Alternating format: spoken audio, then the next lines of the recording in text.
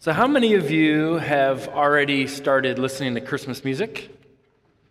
All right, how many of you can't wait? You're like, Thanksgiving's here, turn on the Christmas music.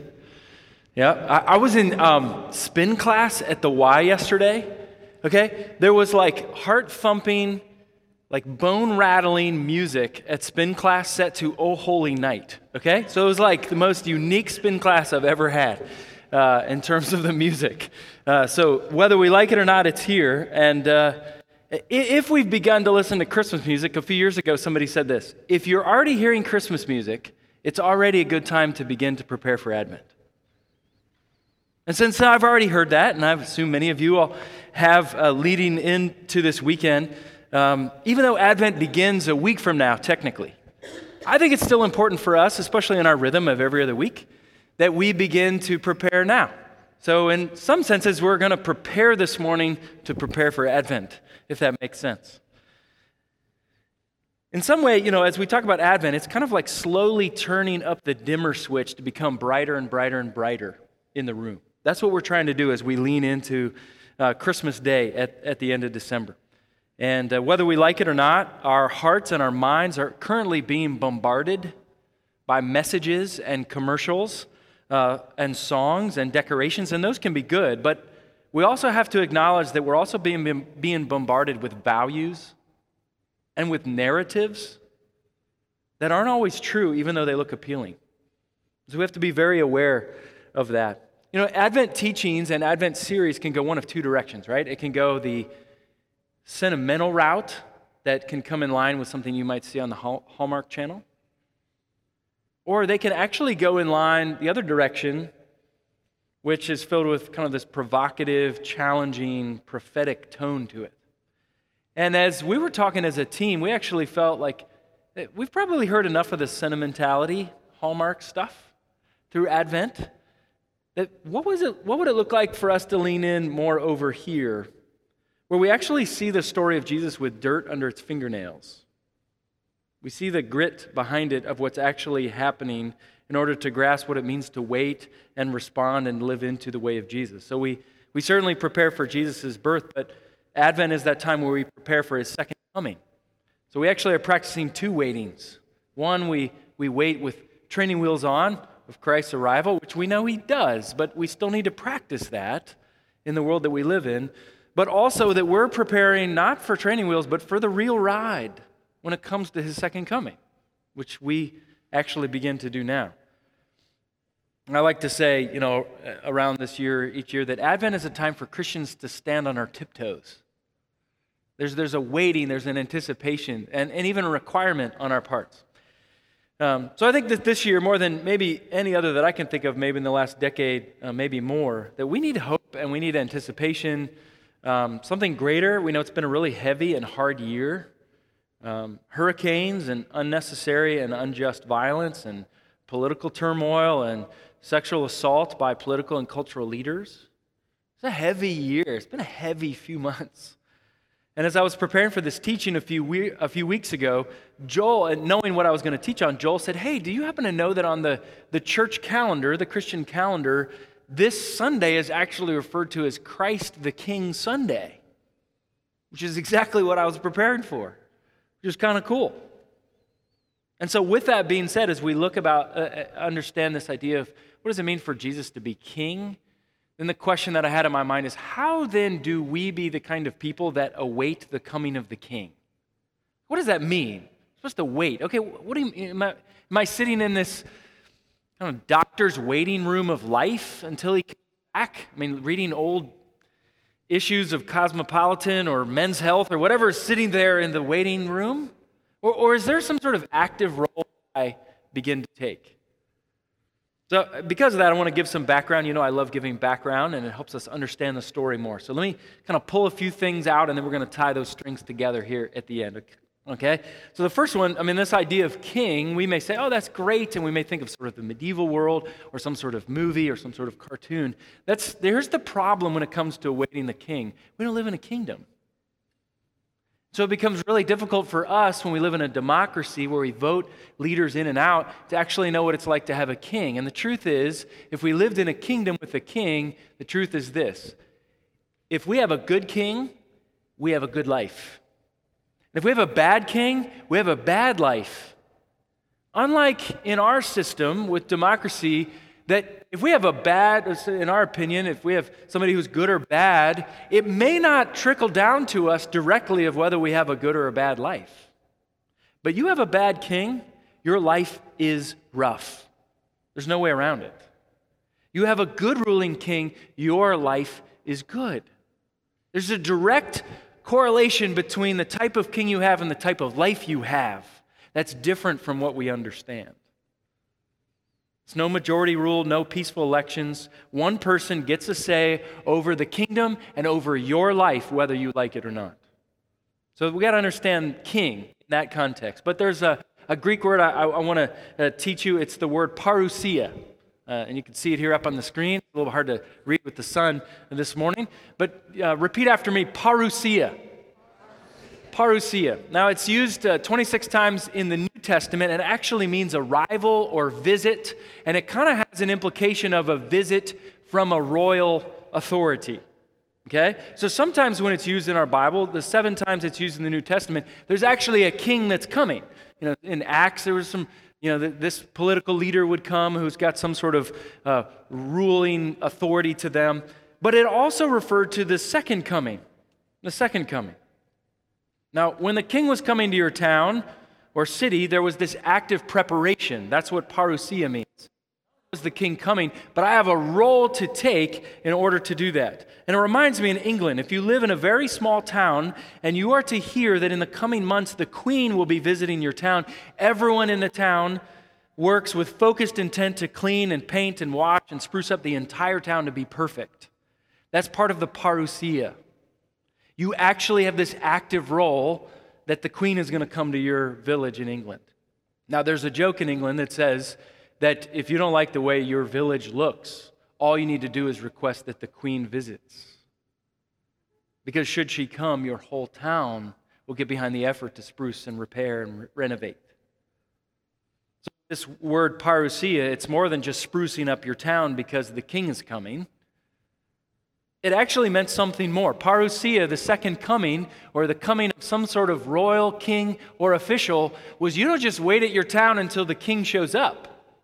You actually together go on a journey and you actually march out to the outskirts of the city to actually meet the king, and then together you walk into the city of your or the place where you live. Does that make sense? That's a different thing than just waiting around. We not only spruce everything up, we go out to meet the king and then walk in with the king to the place where we live. That's a parousia. Now, there's something you need to know about this, though.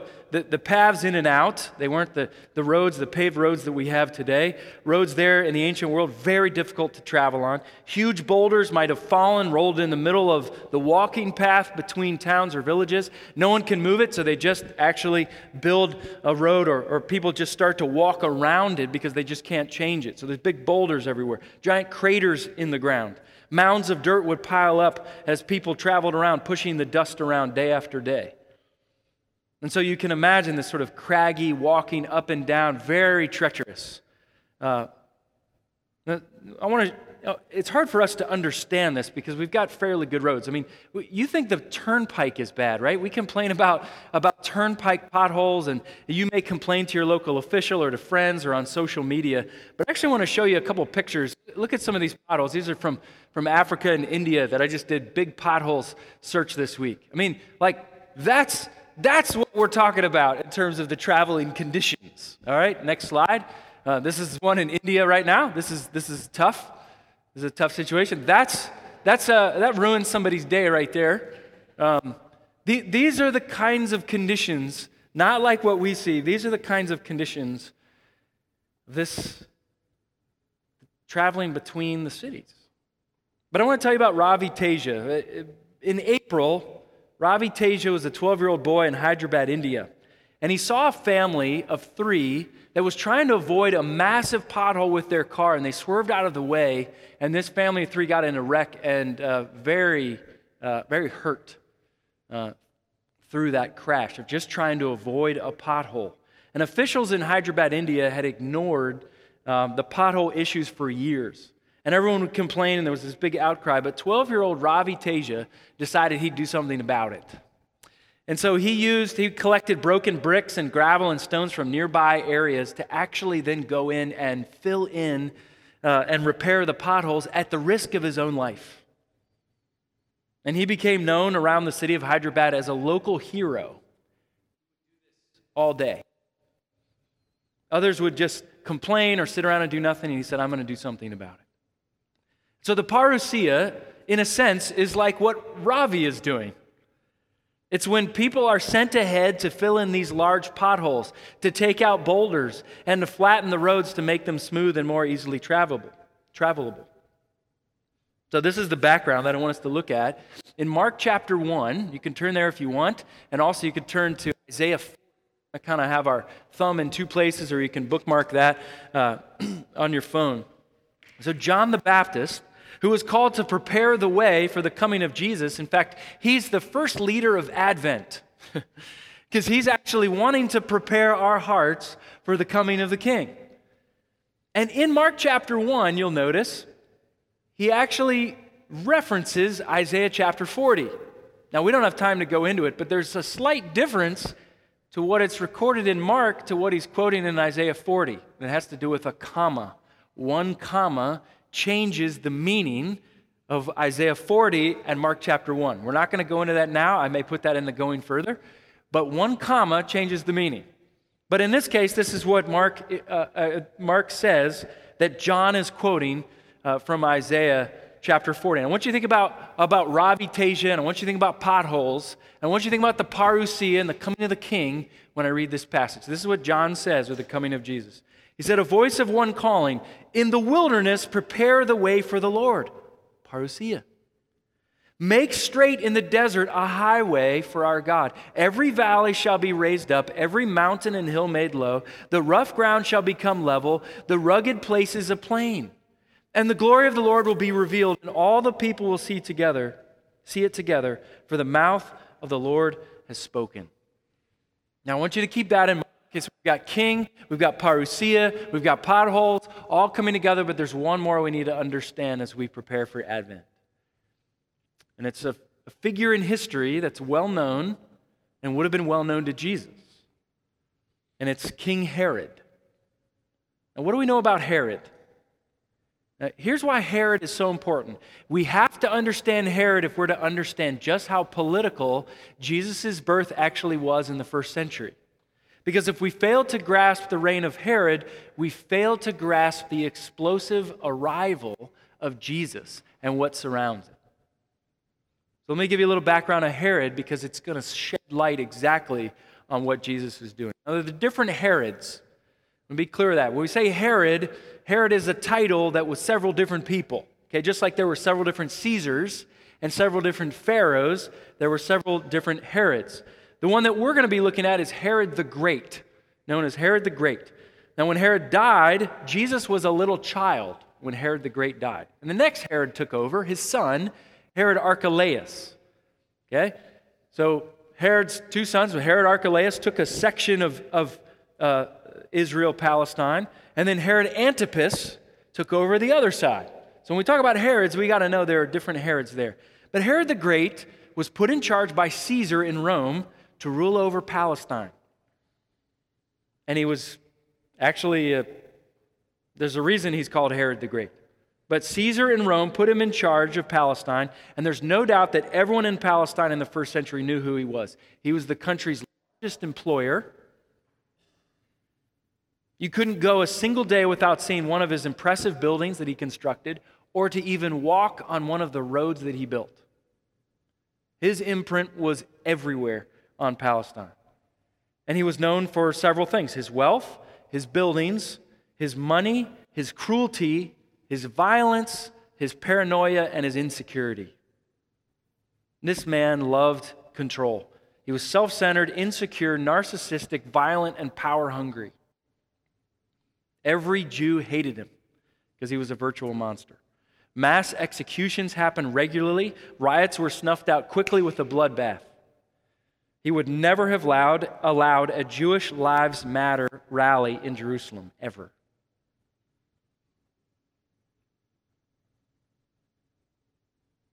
In fact, when a protest happened, there's record that somebody picked up a few stones and threw them at a Roman soldier who they hated. And by the end of the day, Herod had given the command to the soldiers to execute tens of thousands of Jews, as if to say, you will never do that again under my watch. This is one cruel man. Again, he was known for his building structures.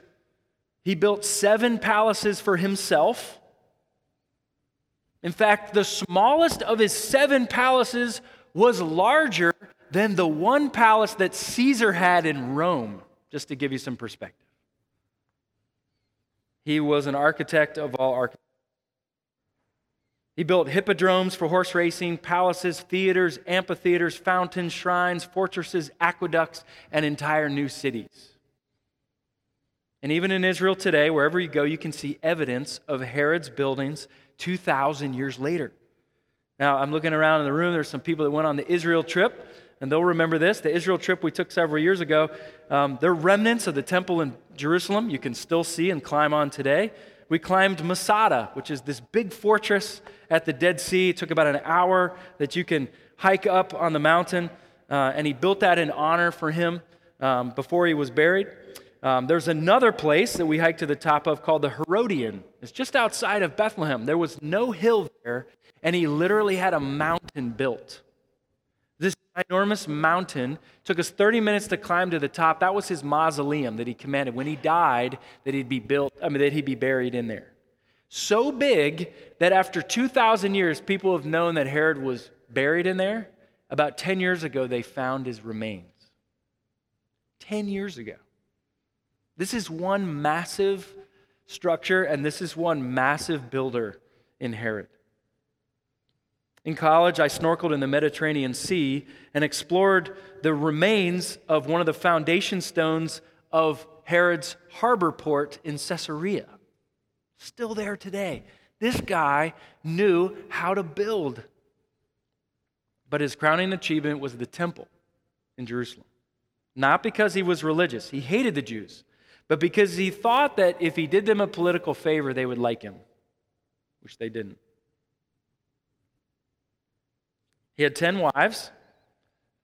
Twice, when he went away on dangerous missions, he arranged with trusted guards that if he didn't return, that they were to kill his favorite wife, Miramne, to be executed because he didn't want anyone else to have her at his death.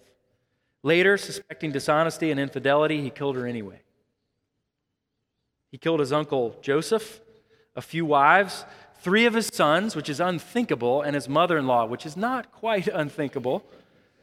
When Herod was angry or paranoid or insecure or rolled.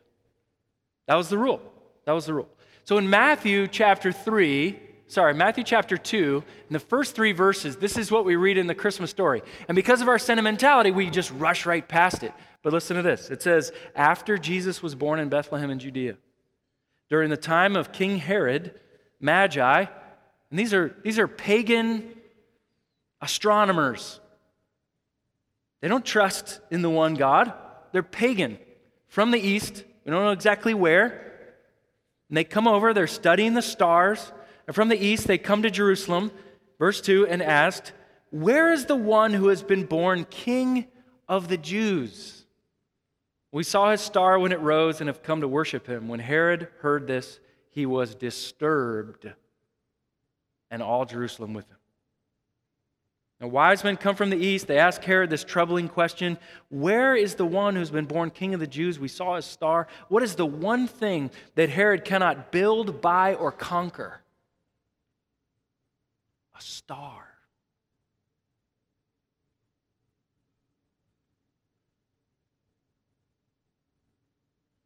No matter what Herod does, he can't get the people to do what? Voluntarily worship, adore, and sing his praises. So here are these pagan, wise scholars that come when he's king, Herod. It says, where's this baby king that has a star that you can't have, that voluntarily we want to worship, which no one will do for you? Those 3 verses are explosive. They're explosive. Needless to say, Herod is threatened. It is so explosively political and so politically explosive that Herod's response was intense and over the top. He did not take his anger to Twitter. It says, when Herod heard that he was disturbed and all Jerusalem with him, why all Jerusalem? Because the Jews knew that every time Herod is angry, people die. The wise men make a statement that make him so angry that murder will happen. And what ultimately was his plan? Where did the murder happen based on the news from the Magi? Anybody? Bethlehem. Infanticide. Every Jewish boy under the age of 2 would be killed because of what the Magi just said. Eugene Peterson, in his book, The Jesus Way, writes that if we're trying to build a kingdom like Jesus was announcing, that Jesus had Herod, again, when he got older, Herod Archelaus, son of Herod the Great, he had Herod available as a mentor if he wanted it. Herod was skilled at brokering power. He was shrewd in his acquisitions of immense wealth. He shaped people's values and mindsets by the use of Greek theater and sporting events. His architecture impresses everyone, even to this day. So why didn't Jesus learn from Herod? Why not take the most brilliant kingdom builder as a mentor if you're trying to build your own kingdom? Because with Herod, nobody had done this kingdom thing any better than he did. All Jesus had to do was to adopt and to adapt. To adopt the values of Herod and then to adapt it to his own kingdom. Take all the political style and skills and acumen and shrewdness and tested principles and then just make it work under the rule of God. Why didn't he do that? Here's the thing. Jesus lived as if Herod never existed. All this power. Do you remember when the disciples, they're walking around at the temple and they go, Jesus, look at how impressive these stones are. I mean, look at this. And he just ignores it. He's just not impressed.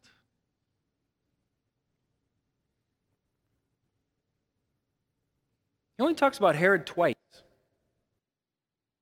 The disciples to watch out for the yeast of Herod in Mark 5. Then he says, without using his name, he brushes him off in conversation and calls him a fox. It's not a positive term. Now think about Jesus, growing up in the midst of the undeniable influence of Herod, visiting his buildings, walking on the roads that he built, impacted by the oppression as a Jew under Herod's rule, and despite all of this, Jesus never gives Herod the time of day. Even though he doesn't acknowledge Herod's political power directly, but his birth announcement of the kingdom of God was extremely political. You know, Jesus goes on in his life to claim that he was the king. Jesus was the baby king. And then in the genealogy in Matthew chapter 1, it says that he comes from the line of David, royal blood. And of course, in Matthew chapter 2, the Magi say, where is this newborn king of the Jews? Jesus was given the title Son of David throughout the New Testament. David was one of the greatest kings in the history of Israel. And then Jesus, as an adult, in Mark chapter 1, when his ministry begins, he says, the time is fulfilled and the kingdom of God has come near. Jesus uses kingdom language. This is so explosive to say this. And Jesus later says, my kingdom is not of this world. Pilate asks Jesus, are you the king of the Jews? And the sign above Jesus' head when he died on the cross said, King of the Jews, with a crown not of gold, but of thorns and a robe, not to worship him, but to mock him. The Jews wanted a king, a military hero, to overthrow the oppressive Roman Empire. They wanted a stalwart war hero. And here's why all of this background information matters. Here's how it impacts our life.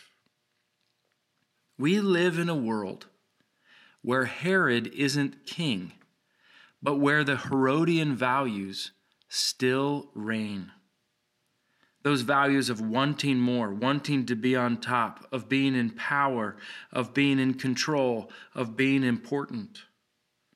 But when we understand the background of the Christmas story, it shows us that Jesus' arrival was deeply political, so political, in fact, that it transcends the entrenched politics between Republicans and Democrats. It's not about red states and blue states, but about a purple kingdom, the color of royalty. It's not about the donkey or the elephant, but about worshiping a lamb. And it's not about listening to what Fox News or CNN or NPR says, but about how we live in the way our King commands. This Christmas story is a story of power and reign and authority. Power and reign and authority that didn't end when Jesus died. It's still present today, which makes Advent and awaiting the King alarmingly personal for us. So much so that it can make us squirm in our seat. The Jews were looking for a king, a political, powerful, military leader king who would overthrow Herod and the Roman Empire, but instead they got a suffering servant, one who didn't want to overthrow the king, but to love his enemies instead and have his kingdom subjects love their enemies too.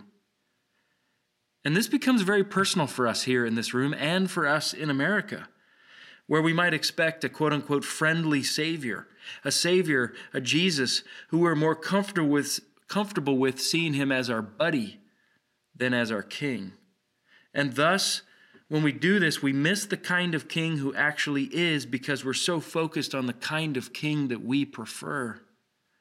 And if we're not careful, we can do everything possible in December except await the king and worship him. See, the truth of the Christmas story forces us to ask ourselves and each other questions like, if kings and kingdoms are about dominion and rule and authority and power, then who or what has that in my life? Have I treated Jesus as a president or a nice religious prophet or some sort of political figure that I can either ignore or believe that I can vote out of office in my life? Or is Jesus actually king? And if he's king, am I comfortable with the fact that what he says goes no matter what? And when this occurs, this is what we mean when we say Jesus is Lord. If we say Jesus is Lord and have an asterisk with fine print at the bottom of the page of our lives, except this issue and that issue and this thing that Jesus said, then he's not really Jesus is Lord. He's either the king that rules and has dominion, or he's not. See, the problem is that for many people in America, and maybe even here in this room, is that we've made Jesus president where we can vote him out of office. And when we've made God president in our lives and not king, then we're not ever fully going to understand the significance of the Advent season. To be kingdom agents, maybe the first thing we have to do is start by admitting that we've lost sight of the king in the first place. Jesus' arrival was so political that when the newborn king was born, people died because of him. But the king's message was so hope-filled and compassionate that he died for us. Let me say that again. Jesus' arrival was so political that when the newborn king was born, people died because of him. But the king's message was so hope-filled and compassionate that he died because of and for us. Now, we can strive for and even show our allegiance to Herodian principles of power, prestige, notoriety, greed, a desire for more. In fact, it's all around us. It's unavoidable in our culture this time of year, especially when we squeeze an extra packet of Christmas sentimentality on it. Or we can choose the way of Jesus, a different king with massively different values than what the world offers. But practically speaking, what does this mean for us? Well, practically, as we turn the dimmer switch up to grow brighter this Advent season of Jesus the King, maybe we need to turn the volume down, quite literally, the noise volume and the information volume. Maybe we need a season of Advent free from CNN or NPR or Fox News. Maybe we need to log off of Instagram and Facebook and Twitter for Advent. Maybe when it comes to watching TV, we just mute the commercials. What does it mean as we turn up the dimmer switch to see more of the brightness of Jesus, to lower the noise and the information volume. Now, you don't have to do that, but I want to challenge you. In order to prepare the way, maybe it means turning the volume down.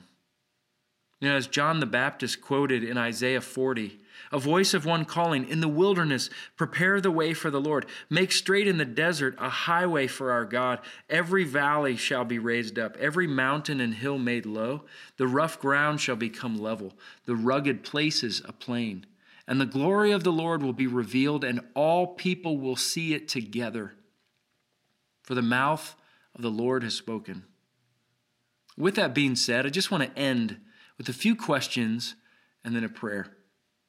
And these questions are intended to be very personal for us because Advent is intended to be very personal.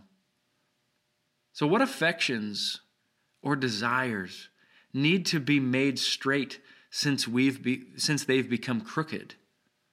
And what are the valleys in our thinking that need to be raised up when it comes to Jesus as king, not Jesus as elected official?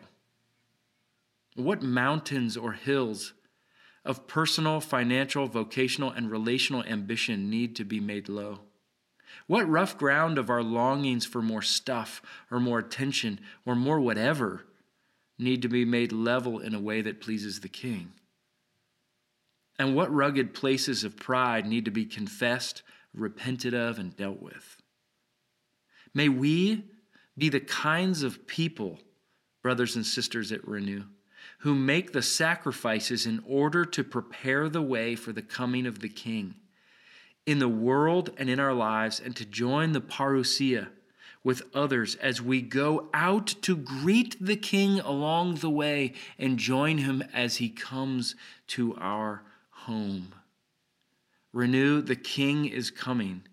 Will we, like 12-year-old Ravi Teja in Hyderabad, India, will we prepare the way for his arrival this year? Lord, thank you for the fact that you are the King. And sometimes we're grateful for that, but sometimes that's shocking. And sometimes that's difficult because we live in a democracy. And we're so grateful for the democracy that we live in terms of peaceful elections and being able to live with freedom. But Lord, we also want to know the reality that we have a good king, and therefore we're invited to live into a best form of the good life because the king is good.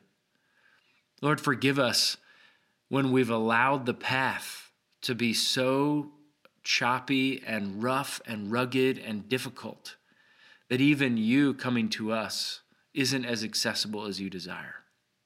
Lord, may we be the kinds of people that make the sacrifices to go make that path smooth, to go meet you along the road, to prepare the way, and then as we join you, to have you come into our home with great joy and expectation, because you are our King whom we love. And we thank you that you were a king full of so much love and compassion that you were willing to die on behalf of your kingdom's subjects so that we may truly live. That is the message of Advent. Help us to see that you are the King, even in a world that promotes, celebrates, and worships Herodian principles even today. And may we live in such a way that Jesus is King so that we can say loudly, Jesus is Lord. And it's in the name of Jesus, the King, that we pray. Amen.